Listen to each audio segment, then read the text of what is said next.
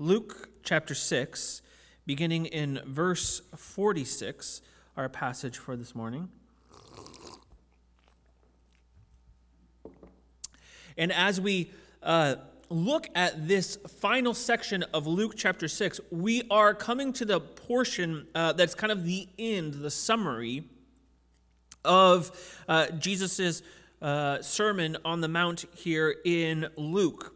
Of course, as we said previously, that this opens up as Jesus is gathering his disciples to himself, the 12 disciples who he has just selected from a larger group as they were up on, as they were like with a larger group of people. They went up onto a mountain, they came down and gathered a great multitude as the disciples were there, and many scribes and Pharisees and people who had been following him for some time were gathering to him. And as he has this large group of people, as he has selected these disciples to follow him, these first 12 apostles, he now begins to unpack what it means to be a follower of Jesus, to be a disciple. He begins to explain that this is in fact different than what they have been doing thus far. It does not nullify the laws that they have been following thus far, but Jesus reorients the law and reorients many of the things that they are assuming around himself. He says that these things are actually about me. These are the ways that you ought to live. And he starts by giving this list of beatitudes. He unpacks that the type of kingdom that is coming, that is his kingdom, is a bit of an upside-down kingdom. It's one where there are those who are poor, those who are destitute, those who are hungry. He says that you will be filled. You will not lack. You will have all that you need.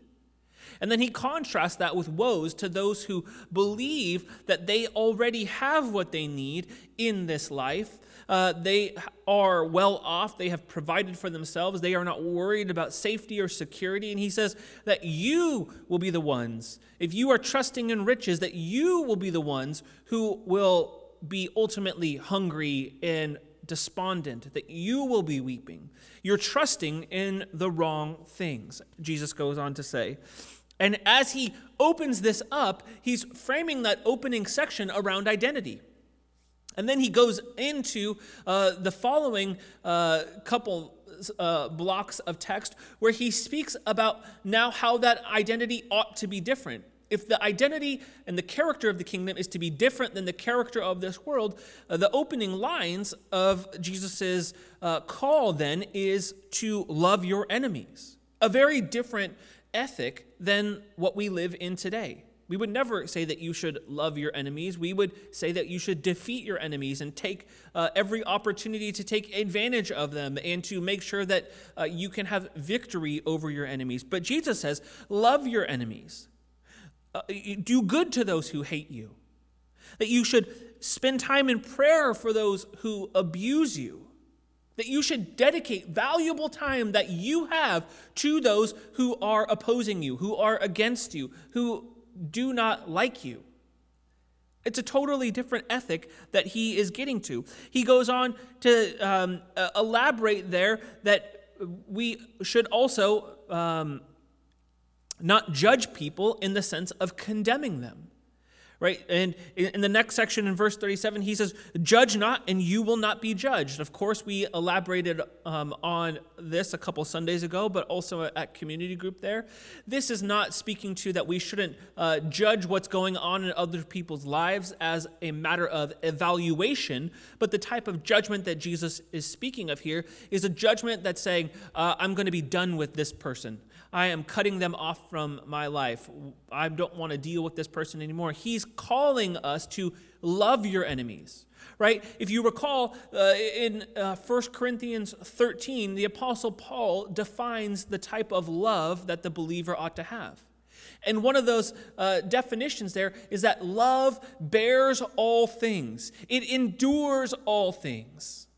This is the type of love that we ought to have for our enemies. This is the way that we ought to interact with those whom we would be tempted to judge and be like, I'm completely done with you. Jesus says that that is not an option for the believer. that we should be bearing with those who are difficult in our lives, that we should be loving them and bearing with them. We don't ever get to the point where we are canceling people out of our lives, that we are finished with them, but we are still inspecting what's in their lives. We are calling people to follow Jesus. But before we get too far down that path, Jesus then steps in and he speaks to the idea of self-examination, that you ought to inspect your own life. He says that this is a key characteristic of the kingdom as he pulls out these analogies of a blind man leading another blind man. He speaks then to the idea of removing things from your spiritual vision in the form of removing a log or a speck out of your own eye. How we ought to clear our own vision and how we ought to be gentle in our treatment of others. How we help them clear their vision. And then he finishes here by looking at the idea of a tree that bears fruit and being connected to a source. And the tree bearing fruit being either a good tree that bears good fruit or a bad tree that bears bad fruit, he says here that this is coming out of what is within the person. A good person out of the good treasure of his heart produces good, and the evil person produces out of his evil treasure produces evil. This comes from the inside, Jesus tells us. And so what he wraps with there in this idea of the two trees is very similar to our text in the beginning, as he opens with the two types of people. There are those who have the correct ethic of the kingdom, those who will receive the beatitudes, the blessings, and there are those who have built their identity around evil treasures. They will weep and howl because they believe that they have what they need already. And Jesus wraps it up in our text this morning by speaking to another comparison, two different things, two different houses that exist. And as we come to the text, I want you to see that what Jesus is getting at here is he's not so much addressing the outside of the house. Because for the exterior may look great, much like the person who believes in this life they have what they need, they've built their house upon, or they have lived their life in such a way where they have worked hard and they have riches and safety and security. They are putting in all the effort, and it seems that they are indeed profiting.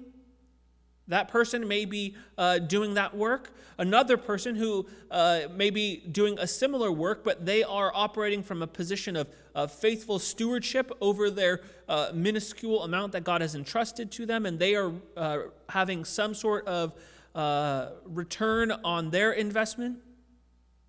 We have two trees that both are trees that are connected to a source, and they are both bearing fruit. And the fruit is only to be discovered to be bad upon tasting it, upon cutting into it. But from the exterior, the two trees, they look similar. One has good fruit, one has bad fruit, but that's only discovered by getting to what is beneath the surface. In the same way, as we come to our text this morning, Jesus speaks to us about two different types of houses. He doesn't remark about the exterior of the houses because they're the same. They look the same. They appear to be sufficient houses. They appear to be fine. But what Jesus is concerned with is the foundation. He's concerned with the identity on which these houses are built. And he opens up this challenge with these words in verse 46. He says, "Why do you call me Lord, Lord, and not do what I tell you?" He opens up with this kind of challenging phrase. Why do you call me Lord, Lord, and not do what I tell you? He's putting this call out to those who are his audience there. He's got this big group of people before him. He's got his recently selected 12 apostles. He's got a much wider group of people who have been following him for some time. He's gained a bit of a following. He's got the religious leaders there in his midst, the scribes and the Pharisees. He's got this big group of people before him, and he poses this question: why do you call me Lord, Lord, and not do what I tell you? Now, first, among that group, there are those who will explicitly say, oh, I am a follower of Jesus. There are those who will explicitly say, I am not a follower of Jesus. The scribes and the Pharisees would be quick to say, oh, I'm not a follower of Jesus. I am a follower of the God of Israel. But there are those who will explicitly claim to be followers of Jesus. Yes, I do. I am a follower of Jesus. As they make this confession of Lord, Lord, Jesus deals with those who are claiming that they are following him. This is a confession of authority. Jesus says, some of you are talking the talk. You're saying that I am your Lord. That word there, it means that he is a master, that he is ruling over one's life. He has complete authority. It means that we belong to him. And that we're obligated, if you're calling him Lord, Lord, to do whatever he says. But then he says, some of you call me Lord, Lord, but you don't obey what I tell you to do. You don't listen. And what he's pointing out here is the contradiction. That one might say, oh, I call him Lord, but you don't listen to his voice. You don't follow what he's telling you to do. What Jesus is getting at here for those who are his followers is that it is not enough to confess that he is your Lord. It's not enough to just say, oh, I am a follower of Jesus. I am a Christian. I'm a disciple of Christ. I go to church. He says, that's not enough. That's not what we're looking for. That's not what Jesus being Lord means. When you call him Lord, you are exercising a confession of submission and yielding to his rule over your life.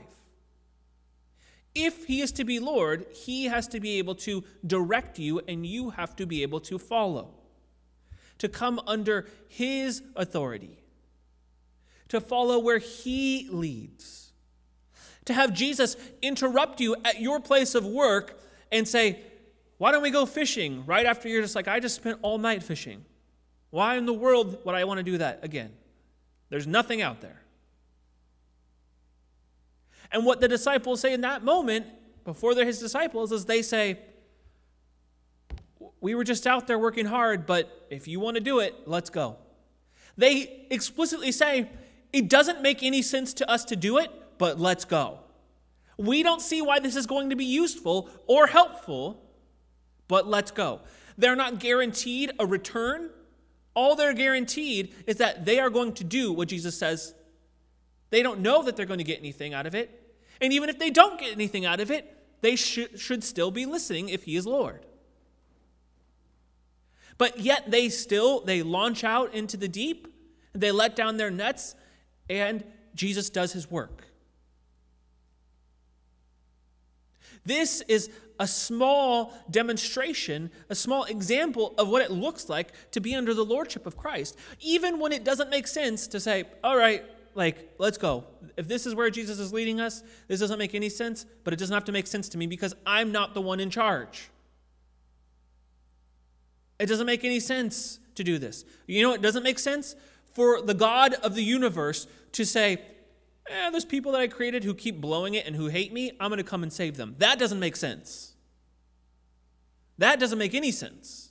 So if he would still do that for us, if he would demonstrate his love towards us while we were still sinners, that he would die for us, wouldn't it make more sense for us to just obey him in the slightest when he's already demonstrated that love? When he's already proven to us that he cares so deeply for us?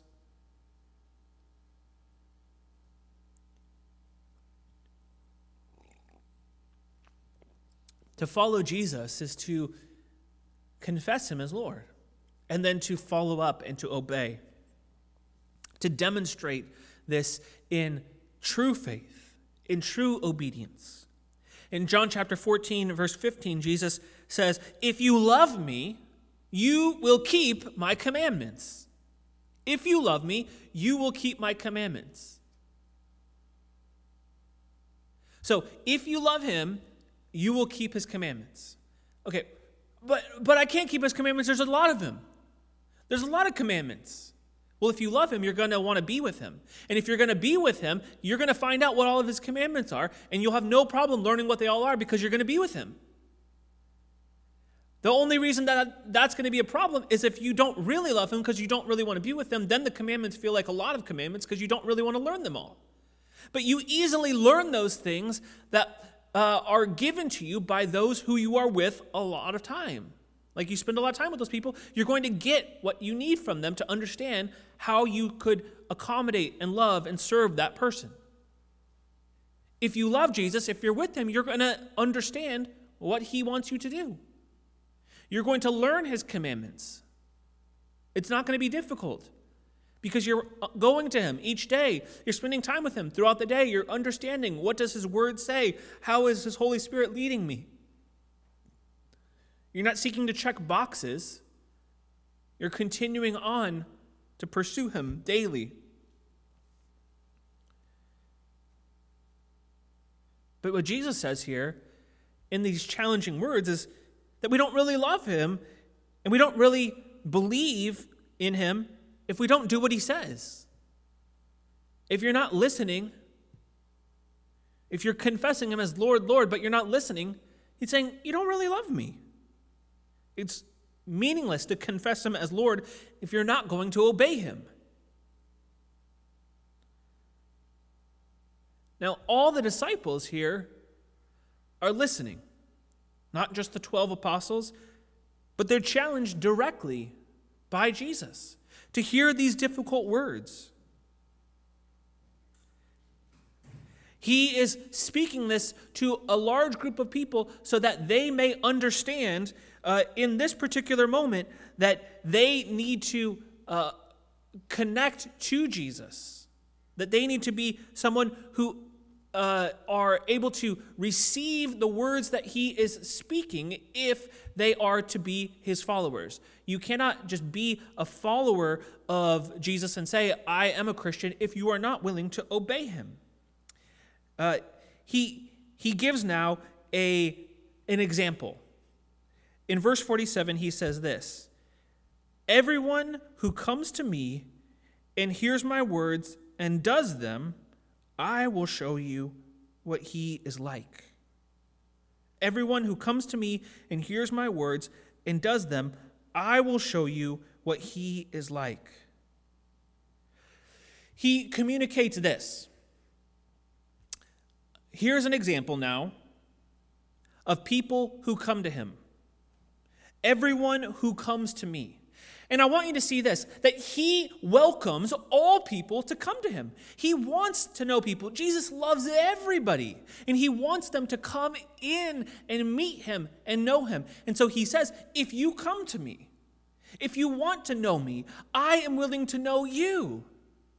And now he says, here's what it looks like. You've got to hear my words, and then you also have to do these things. People come to Jesus for various reasons. But he says that the only way to come to him is to hear his words and do them. You can't come on your own terms and say, well, I'm going to come to Jesus for this or for that. This group of people that Jesus is speaking to in the text, they've come to him for all sorts of things. Some of them, remember in the earlier sections, he's like making food for people. He's providing various healings. He heals Peter's mother-in-law. All these sorts of things happen by being near to Jesus, by being in the vicinity. But Jesus says, now, if you're going to be with me, if you're going to follow me, you can't just come and say, I'm going to take stuff from you. You have got to hear his words and also do them. And so to help his hearers understand this important truth, he gives the story of these two different builders. Two different buildings that he lays out. The first one, in verse 48, is described as a well-built house.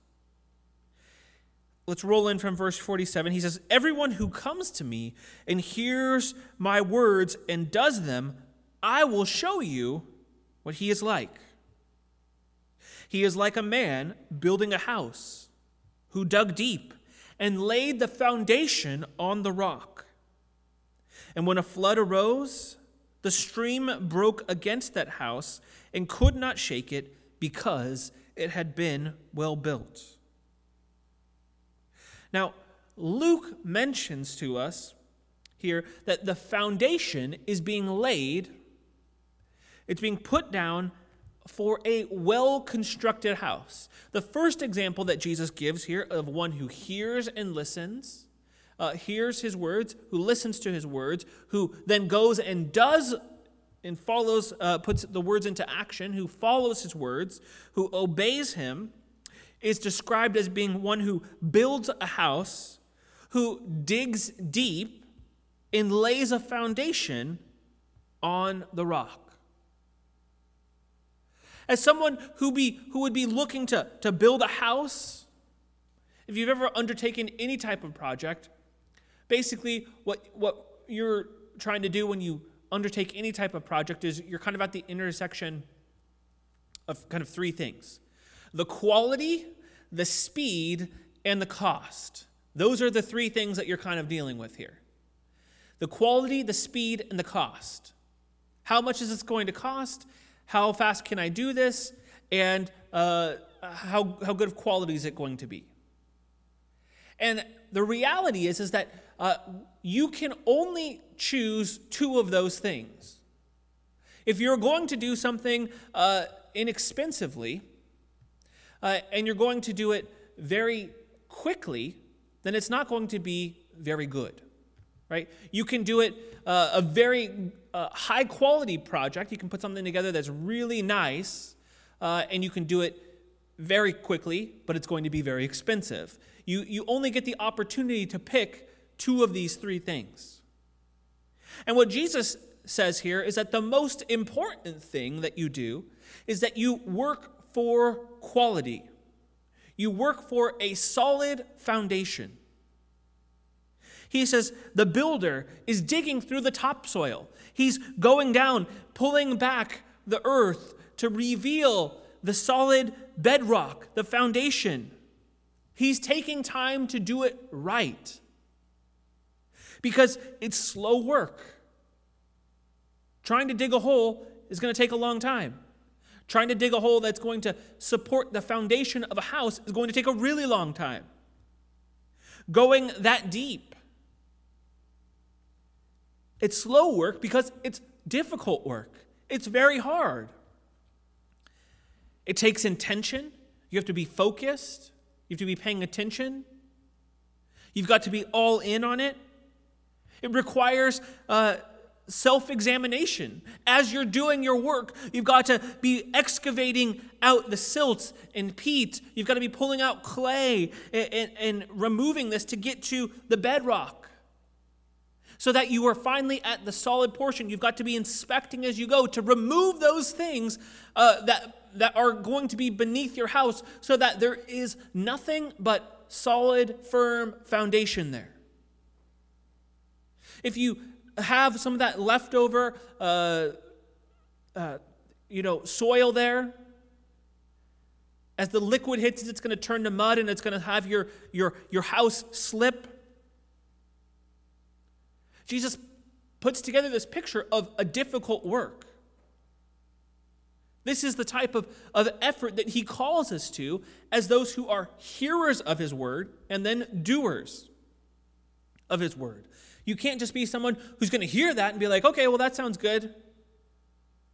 No, you've got to operate with intention. You've got to operate with focus. You've got to be someone who's taking time to do that work. It's slow. It's difficult. It's hard. It's not difficult because it's hard for us to do. It's difficult because we want to go fast. It's difficult for us to do because it's requires self-examination. We're willing to cut corners. I'm sure we can leave a little bit of that clay in there. It's fine, just no problem. It's like we're close enough. It's basically kind of balanced. I think we'll be fine. We're likely to cut those corners. And Jesus says, don't do it. Don't do it. Because floods are going to come and they are going to ruin your house if it's not built correctly. There is this house that's built correctly, that's been excavated. The soil's been excavated out. It's been placed firmly upon this rock. And now he describes for us a familiar scene to his audience. In this particular region, storms would come through and a fierce rain would fall upon the mountains, and this would create essentially flash floods that come through and would come up over the banks of rivers, and winds would blow and they would come against the house. And so he describes this in verse 48. When a flood arose, the stream broke against that house, and it could not shake it because it had been well built. It had been well built. The wise man is the one who comes to Jesus. He comes for salvation, knowing that he cannot rescue himself. He cannot save himself. Just like we've all come in here this morning, just like we all come every single week, making that confession that we cannot save ourselves. We don't have it together. We're not good enough. Only Jesus is good. Only Jesus is the one who saves us. The wise man is one who comes to Jesus, who hears his sayings, who hears the things that he's communicating, who hears his words, and then who does them, who obeys him. Remember, Jesus said, if you love me, keep my commandments. If you love me, follow me. Keep my commandments. The one who builds a solid foundation is the wise man. Paul writes this in 1 Corinthians 3, verse 10. He says, according to the grace of God given to me, like a skilled master builder, I laid a foundation. Right? I love that. He's like, I'm trying to build, I'm trying to have skills, I'm laying a foundation, and it's enabled by God's grace. It's not my own work, it's what God has done. He's enabling me to do this. He's giving me the vision to see this. He's helping me along the way. He says, like a skilled master builder, I laid a foundation, and someone else is building upon it. Let each one take care how he builds upon it. What is the foundation that Paul has laid? He says in verse 11, for no one can lay a foundation other than that which is laid, which is Jesus Christ. He says, you're going to build your life upon something. And if you don't build it upon Jesus Christ, you're starting off in a foolish way. You have to build upon the foundation that is being laid. The Lord will enable you to build. He's going to give you the skills to accomplish what you need to accomplish, where he's taking you with whatever he's given you. But it has to be built upon the foundation of Jesus. Paul elaborates in Ephesians chapter 2, verse 20. He says that the church is built on the foundation of the apostles and prophets, Christ Jesus himself being the cornerstone. That there is the cornerstone by which the rest of the foundation finds its orientation. The rest of the foundation finds its connection in relation to that chief cornerstone. This is the right way to build a life. This is the right way. Because when the house is battered by the floods, by the rains, by the torrential downpour, when streams of water come pouring, the house stands firm because it is founded on the rock. It has a firm foundation upon Jesus. Now, by contrast, he lists for us in verse 49 another example.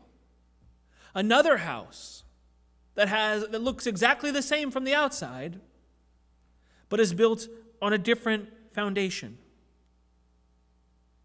Look at verse 49. But the one who hears and does not do them, right, who hears his word and does not listen, does not obey, is like a man who built a house on the ground without a foundation. So instead of putting this house upon any sort of firm foundation, this person mostly cares that the facade of the structure is visible, that they might enjoy the outside, the exterior of the house, that the interior might have some sort of resemblance of a sturdy and solid house. But they're not building for the long term. They're not worried about what it's built on. They just want to have a house. They just want to be in the same vicinity as everybody else. He says, when the stream broke against it, immediately it fell, and the ruin of the house was great. So this group of people are now challenged to hear these words.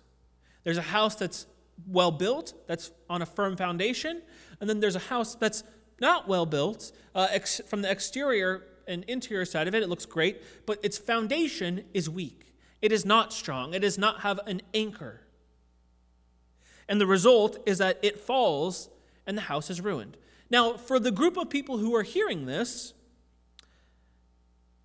the majority of these people would have been in Jesus' audience. They would have been in this audience. They would have been people who would have participated in the building of a house or would have built a house themselves. They would have been a group of people who have experience with this. And I will tell you, not one of them is going to be like, I would really rather have the house with no foundation. They clearly see the wisdom in saying, well, it's a good idea to have the foundation because in the past, we've known people who have built a house with no foundation, and the floods did come and their house washed away. They have experience with this. This isn't something that's just an out there sort of example. Everybody would have been scoffing at the person who did not build upon the rock. Every single person in the audience would have heard this in such a way that they would have said, yeah, it makes total sense that person is foolish to have built without a foundation.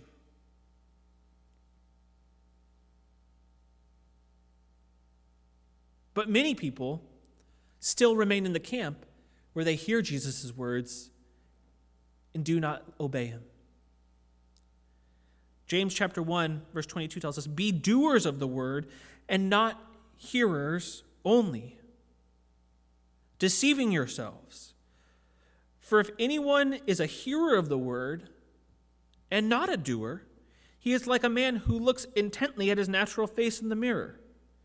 For he looks at himself and goes away and at once forgets what he was like. He says there's a lack of memory. He's not putting it into action. There's a man who's built a house on the ground without a foundation.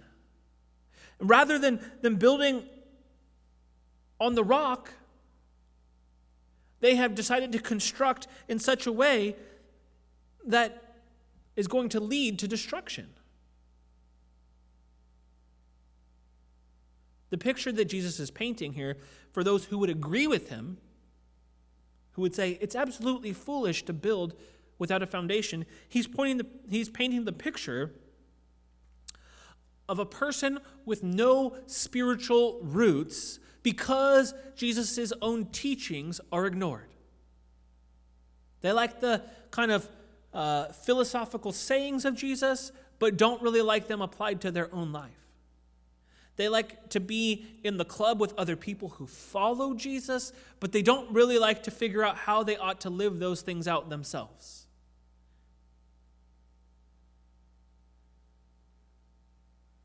The person that Jesus is speaking to in that audience is the person who builds his life on what he thinks is best. The religious leaders, the scribes, and the Pharisees, of course, would be among this group. They follow their own principles. They go their own way. There are others that are called out throughout Jesus' ministry. A rich young ruler who has everything that he thinks he might need,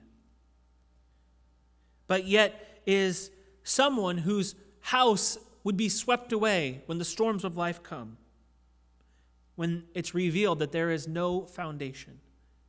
This is why it is vitally important that we do things that are anchored in Christ, that are connected and rooted to him.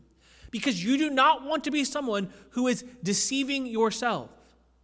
You do not want to be someone who finds out after the fact that, I had bad fruit.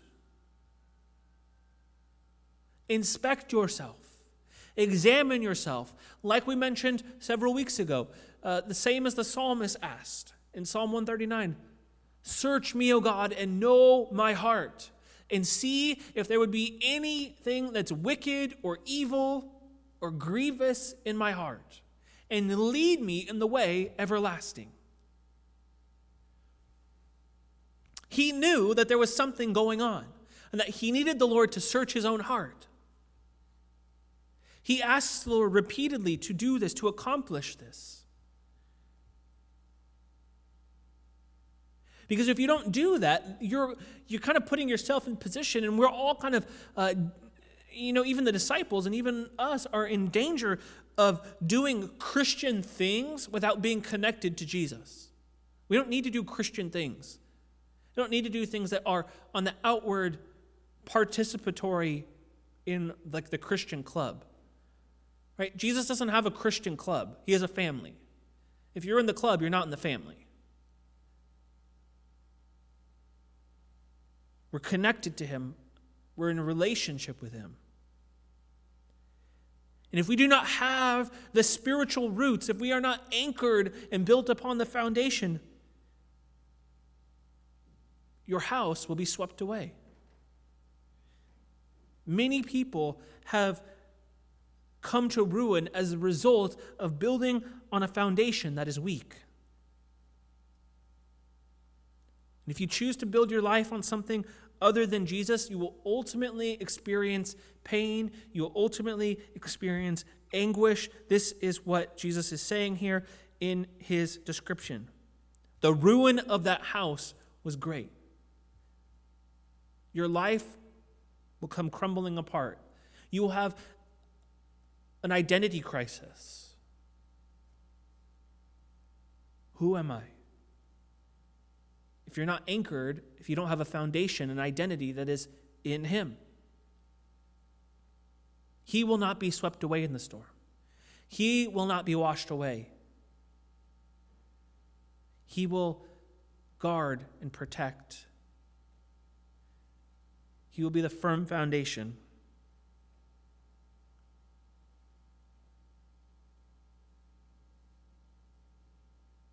These houses, they look the same on the outside, but at the foundation, they are different. We finish with these words of warning.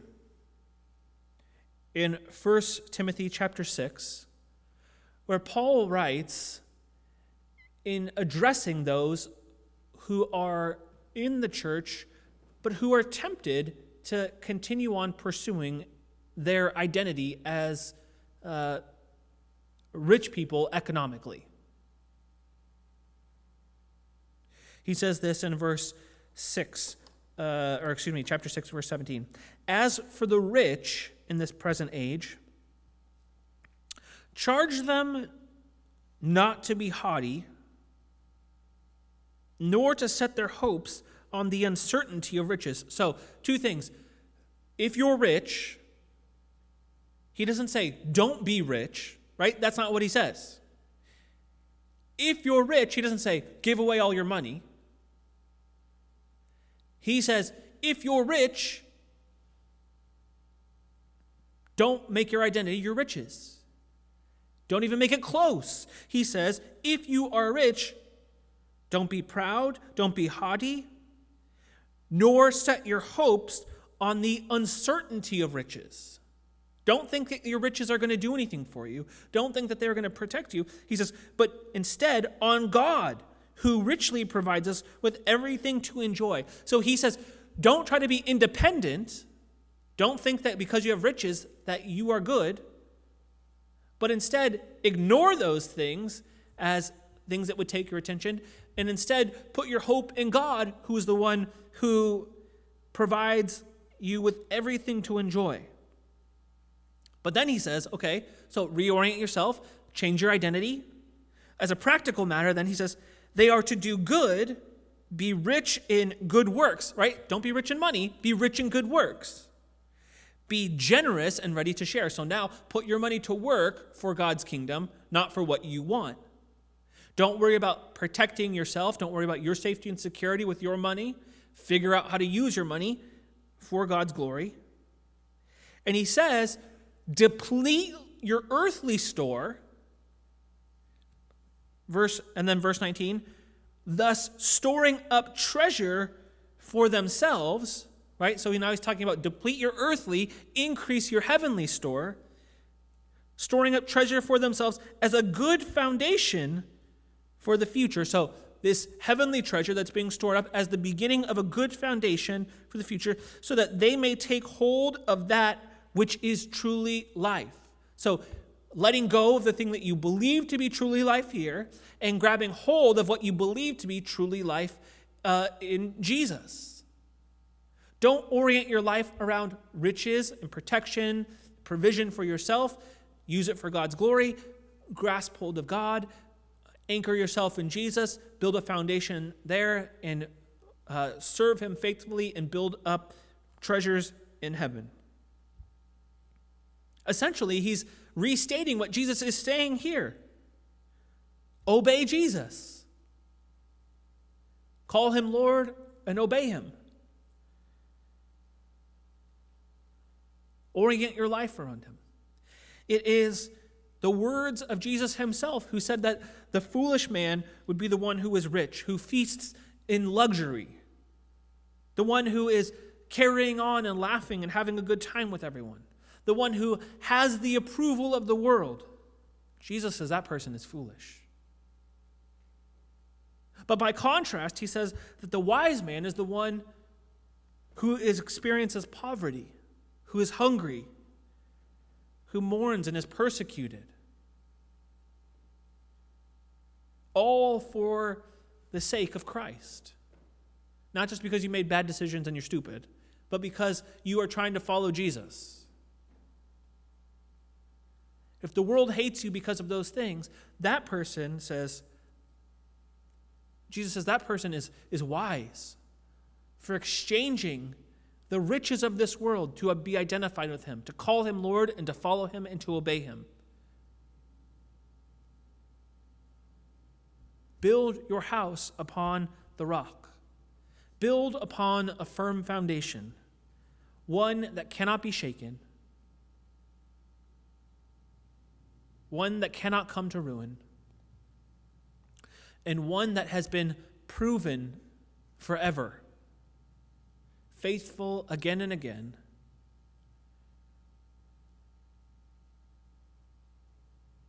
It's in the work of Christ that we trust. It's on him that we build our lives.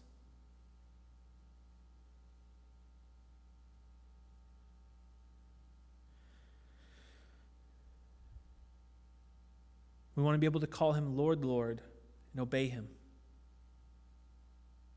Not just be hearers of the word, but to be doers as well. And so it's my prayer that we would build collectively on that rock together. Let's pray. Lord, we are grateful for the scriptures. We're grateful that you've given us this collection of your teachings so that we can understand how we ought to know you and follow you and pursue you, but ultimately because they remind us that we are in you already. And so, Lord, would you teach us by your Holy Spirit how we can walk with you daily, that you would empower us to walk with you daily.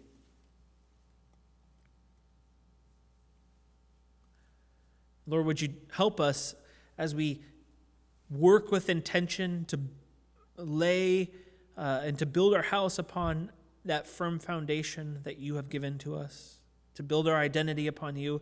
Help us to be faithful and patient to work together with your Holy Spirit to excavate all that extra junk and soil that could cause slippage, to remove the clay and the peat and all of that nasty things, Lord. We don't want to cut corners, but we want your Holy Spirit to burn away all of those things that are keeping us from knowing you and treasuring you deeply. We're thankful that you have accomplished that work already, that you've called us your own, that you've brought us into your family. And so, Lord, we want to step forward into those works that you've prepared beforehand, that we might walk in them. Help us to glorify you in all that we do. We love you. Amen.